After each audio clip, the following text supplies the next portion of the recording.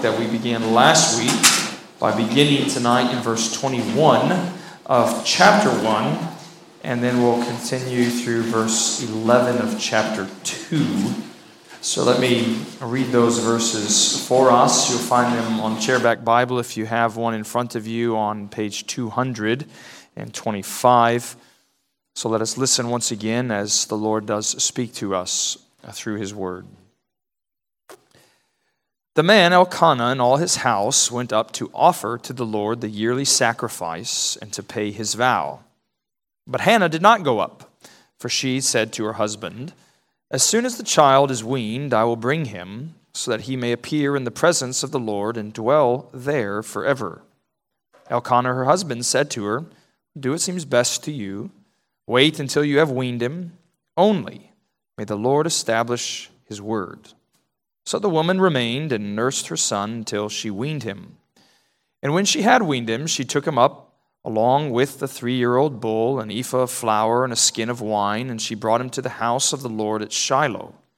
The child was young. Then they slaughtered the bull, and they brought the child to Eli.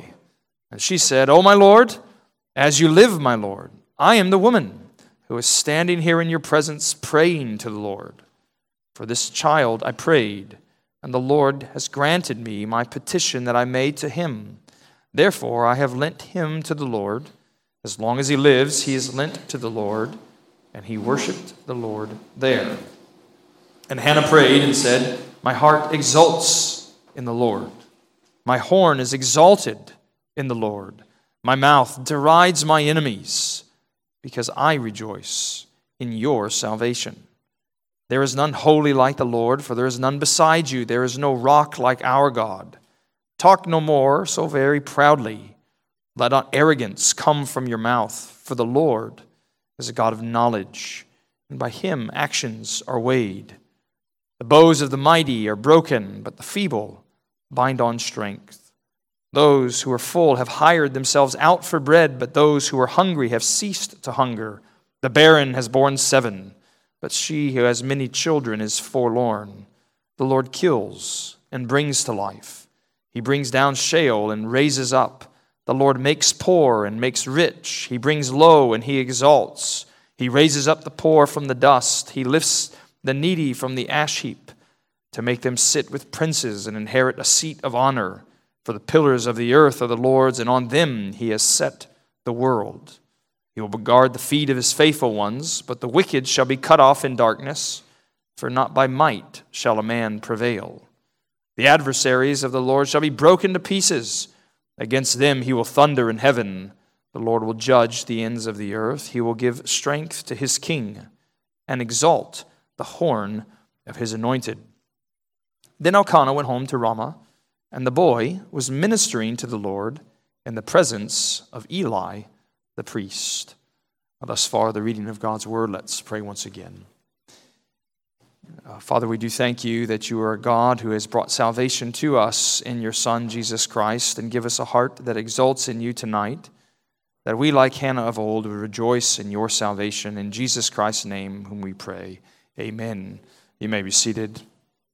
It was a few years ago, I was reading these books of spiritual theology, perhaps you could call them, and I was reading a best-selling author that was writing about spirituality and the Christian tradition in a very specific genre, and that genre we might call something like spiritual autobiography. It's trying to teach something about the Christian life through the author's experience. And one passage in one of the best-selling books, the author talked about what she referred to as these 2 most basic and ordinary prayers that belong to the Christian life. So you can think about that for a second. What would be the 2 most basic and ordinary prayers any Christian might offer to the Lord? The author said the first was, "Help me, help me, help me." Simple enough. Secondly, "Thank you, thank you, thank you." That's a pretty eloquent summary, I think, isn't it, of how prayer often goes. Lord, help. And He helps. So what do? We return thanks to the Lord. Well, in time, the author realized that there was another category of prayer that went unmentioned with the help and the thanks. And that category was that of awe and adoration, of wonder and reverence towards who the Lord is. And so this very same author published a book that also became a bestseller, simply titled, Help, Thanks, Wow. And help, thanks, wow. It's a quite simple summary, isn't it, of Hannah's piety as we see it in these first few scenes of 1 Samuel that we began last week. Because if you weren't with us, what we saw in the first 20 verses of 1 Samuel chapter 1 was this theme, of course, of Hannah's great need. She longed desperately for a child, as any ordinary Hebrew woman at the time would long for offspring. And the Lord had closed the womb twice, the text says. And so she had given herself to asking the Lord in prayer. And we said, even from that theme of asking God, that Hannah's life showed us that we're to ask because we're needy, we're to ask because we're trusting, we're to ask because He's listening. And of course, where we left off last week was God having listened and answered Hannah's prayer. If you glance back to verse 19 and 20, the very end tells us the Lord remembered Hannah, and in due time she conceived and bore a son, and she called his name Samuel. So the long prayed for blessing of God has finally arrived. And for us tonight, what we want to think about from our text is how Hannah responds to that blessing, because that really is the idea that I want to put before you tonight, is responding to God's blessing. Perhaps you should think about, even here at the very outset this evening, what are those blessings that God has given to you? Some of those blessings are sitting next to you, I trust. Perhaps behind you or in front of you. Blessings maybe you left at home on the way here tonight. Blessings of even being in this room. What are those blessings that God has entrusted to you?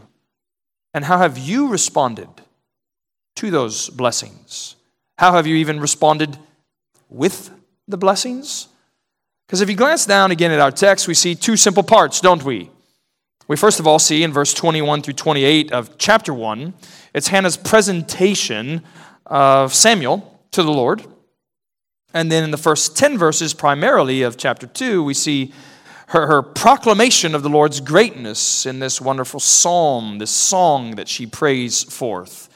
So we'll take both of those parts as two simple responses of ordinary, faithful believers to God's blessing. So the first response is this: respond with dedication. You see again in verse 21 that we're told Elkanah and his household, they were dedicated to the religious worship of God. The text tells us that they went up to offer to the Lord the yearly sacrifice, and Elkanah to pay his vow. Now, we don't know anything actually about Elkanah's vow. Nothing has come in the previous parts of this chapter that Elkanah's made a vow unto the Lord. But students, do you remember? Children, do you remember Hannah made a vow to the Lord? Remember what that vow was? You can glance back to the end of verse 11, this great prayer. Lord, remember my affliction. Give me a son, she says. And then at the end of verse 11, I will give him to the Lord all the days of his life, and no razor shall touch his head. It's a vow she's making. You give me the child, God, and I'll give him right back to you. It doesn't have all the outlines of an Old Testament Nazirite vow, but that's probably the right way to think about it, especially as it relates to no razor touching his head. And in the Old Testament, Nazirite vows are normally just a temporary thing. But for Hannah, we need to realize this vow that she has made before the Lord, it was a permanent thing.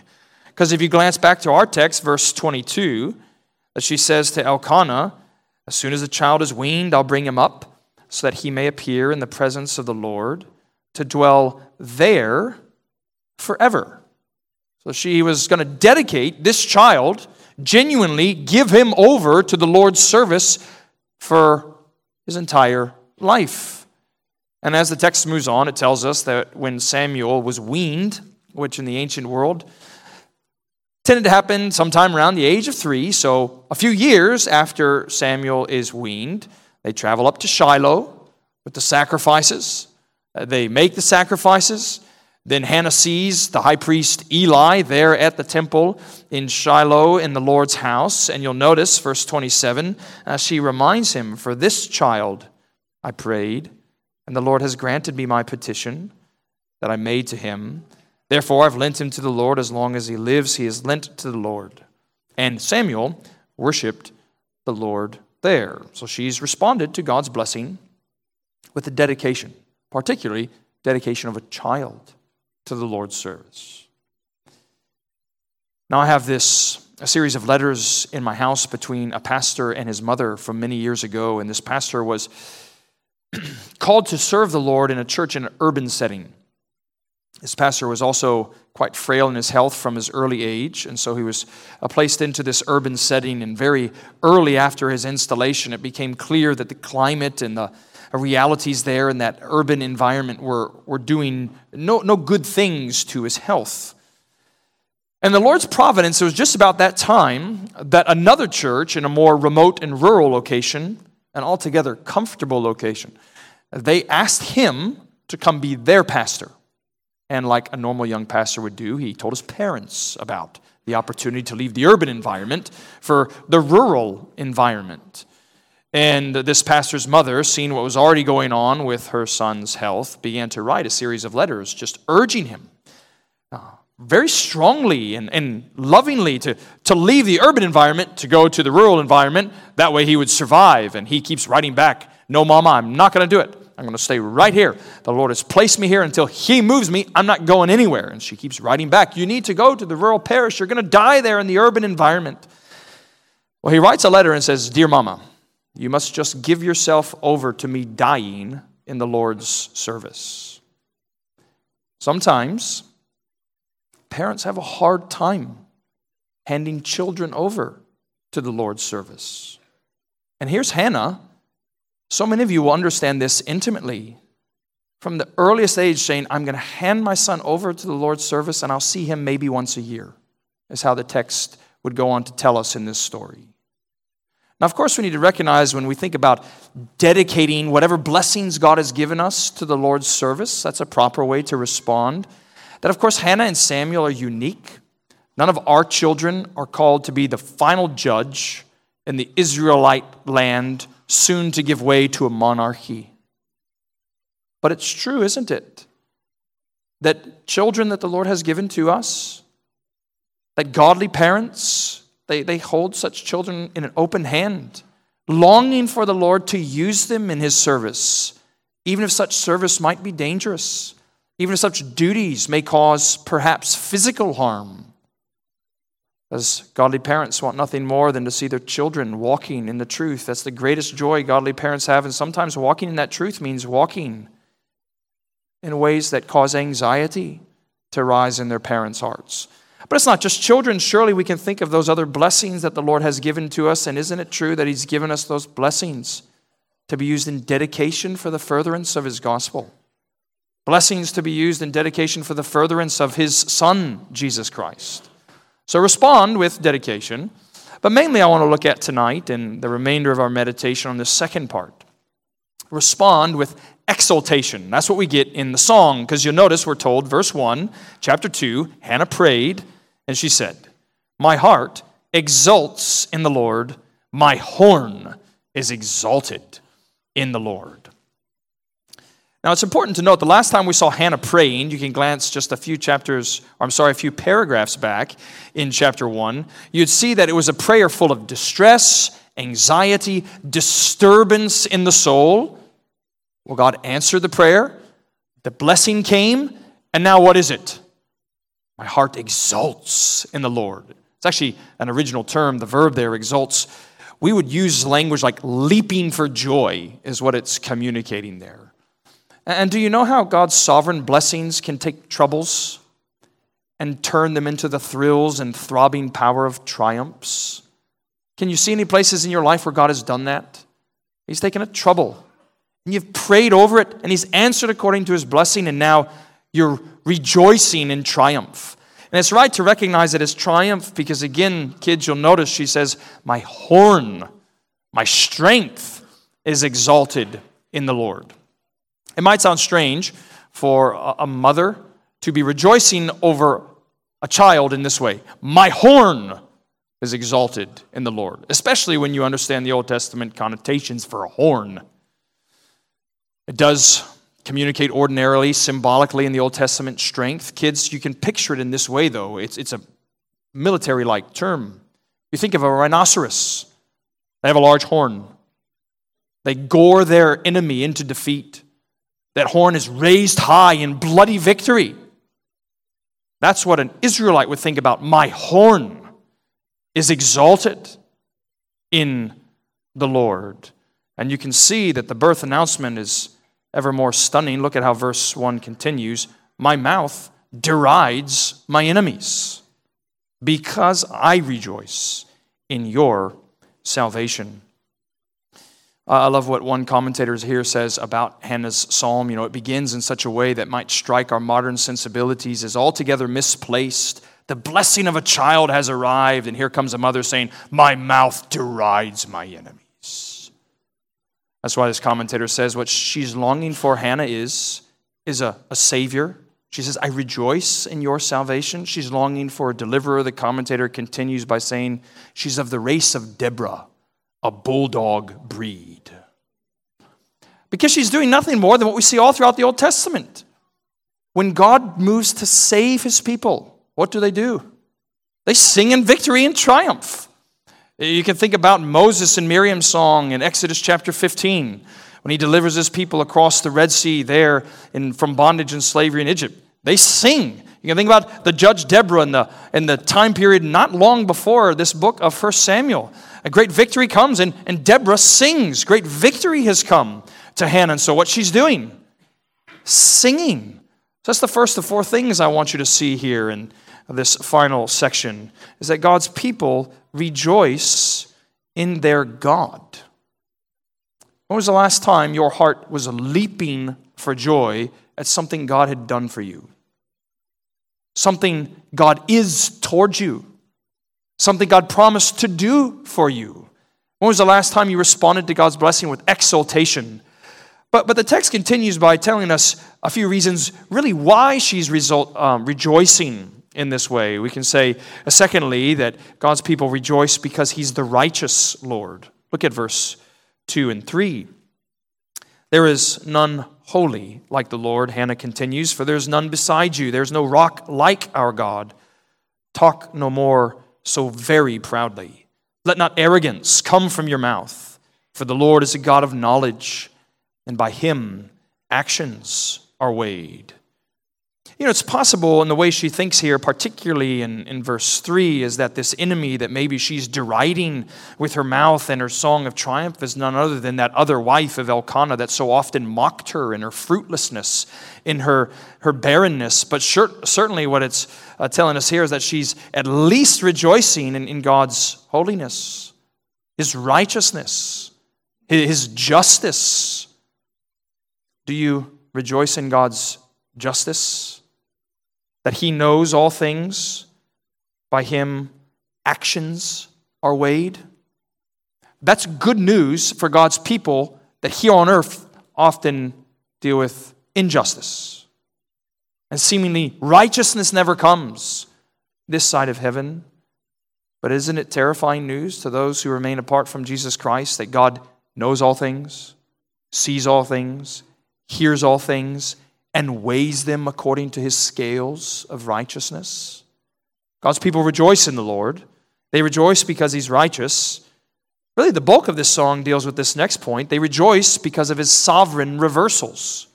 Look at verse 4 through the first part of verse 8. All of these reversals, the bows of the mighty are broken, but the feeble bind on strength. Those who were full hired themselves out for bread, but those who are hungry have ceased to hunger. The barren is born 7, but she who has many children is forlorn. The Lord kills and brings to life, brings down Sheol and raises up. He makes poor and he makes rich, brings low and exalts. He raises up the poor from the dust. He lifts the needy from the ash heap to make them sit with princes and inherit a seat of honor. Isn't it so true throughout the Bible? What do we find the Lord doing? That when it's his sovereign providence and his all-knowing might, He's reversing situations entirely. The poor are rich. The weak are strong. The meek inherit the earth. And certainly it belongs to his creative power, because you see the end of verse 8. This is what Hannah's reveling in.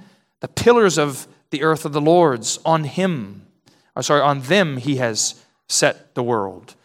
Because students, think about the great reversals that came at the first creation. Light from darkness, fullness from emptiness, order from chaos. This is how the Lord works. In sovereign and surprising ways, he reverses situations. And surely that's meant to be a comfort to God's people and a terror to God's opponents. She so often is amplifying here humility over and against pride and arrogance. If you look again at verse 3, she says, "Talk no more so very proudly, that not arrogance come from your mouth." The word there actually that our ESV translates as proudly. You could translate it as "talk no more proud, proud." At its core, it actually means height. It communicates height, being tall, children. It's almost as though she's saying, talk no more, tall person, tall person.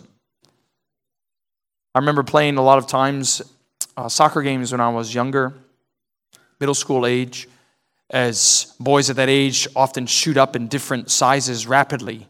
Sometimes we'd come to a tournament and we'd look across, the midfield line and think, those guys seem to be 15 or 16 years old, and we're 13. And then one of the assistant coaches would always chirp in our ear, the bigger they are, the harder they fall. The taller they are, the harder they fall. But it's a principle writ large across worldly wisdom, isn't it? The prouder they are, the higher they are raised, the farther they fall. God opposes the proud, but gives grace to the humble. And maybe you look at your own life and see humility in the Lord's blessings. Maybe you feel as though he hasn't given you that much. I recognize that if we can use a metaphor of sorts this evening, that the Lord's humility keeps us as like these kind of just not terribly beautiful shrubs in the wilderness of our wanderings. But when the high winds blow, it's those tall trees that are exalted up to the heavens that take the force of the winds most strongly. It's those kind of shrubby brushes, small and low, that nobody pays much attention to, quite unaffected by cares and troubles. Sovereign reversals are on the way. He's righteous. We rejoice in him. Finally, a text would tell us, we rejoice in him because his king is going to reign. Look at verse 10. The adversaries of the Lord shall be broken to pieces, she says. Against them he will thunder. The Lord will judge the ends of the earth. He will give strength to his king and exalt the horn of his anointed. We genuinely have no idea when Hannah would have sang this song. There are different parts that seem to be a little bit out of chronological order, and the author has put them together in a distinct way for us to read them in the order they are. But what's striking here about verse 10 is something at the end that is not present in Israel, yet something, or namely someone, over whom Hannah is rejoicing. Because you notice again, he will give strength to his king. There's no king in Israel. Exalt the horn of his anointed one. There's no anointed royal monarch in Israel. Hannah thus is singing about something that is on the way, and even makes sense of what Elkanah said to her. Glance back to verse 23 of chapter 1. Hey, we're going up to Shiloh, Hannah. She says, I'm staying home until Samuel's weaned. He says, okay, do what seems best to you. Look at the end of his quote there. May the Lord establish his word. Now, if you have eyes to see, the Lord hasn't spoken any word to this point in the book. What's the word that Elkanah says Yahweh is going to establish? Surely if you put the pieces together, it's that covenant word of grace towards his people in his covenant of grace, that the nation of Israel will be a nation blessed, that all the nations of the earth would be blessed. So there must be a leader coming who's going to bring blessing upon this people, that blessings would go to the end of the earth. You know, as the weeks of December continue to pass by, what you'll find in many Christian homes, Christian churches throughout the world, is people reading, people even singing another song of another mother that we often refer to as Mary's Magnificat. And if you have eyes to see and ears to hear, you know that Mary's song is utterly dependent upon Hannah's psalm. The echoes are altogether striking. Both mothers are praising and rejoicing in the Lord because He provided a child. Both mothers are rejoicing in covenant provisions of grace. Both mothers are rejoicing in sovereign reversals, because Hannah knows in ways we don't entirely understand, but it's clear according to the text that Samuel is going to give way to God's king, which soon enough in the chapters of this book is going to be who? King David. Because if you glance back to verse 9, here is the simple truth writ large as the theme of the book. For not by might shall a man prevail, but by God's power. And what's the quintessential story of God's power prevailing over man's might in the Old Testament? But the soon battle between David and Goliath. And so many centuries in the future, what does young Mary pray for? Rejoicing in, praising God for that David's true and greater son has finally arrived. And once again, He's going to bring salvation to God's people, not by human strength or human might, but by a weakness that confounds the world and still brings salvation. So if you receive Jesus Christ, you receive the greatest blessing that anyone could ever receive. Receive Him in a way that your life is now dedicated to Him, that your heart is now exulting in Him, that your troubles might now become triumphs. Let's pray together.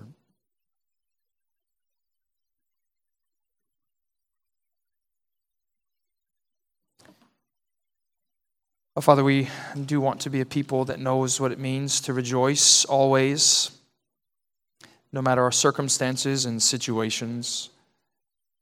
Lord, help us to be earnest in prayer, expectant always with fullness of faith and trust, that we might wait patiently upon You and Your providence to bring about Your promised blessings, that we would be faithful stewards of what You have given to us, obedient always as we look forward to the coming of our great King of Kings, in whose name we pray. Amen.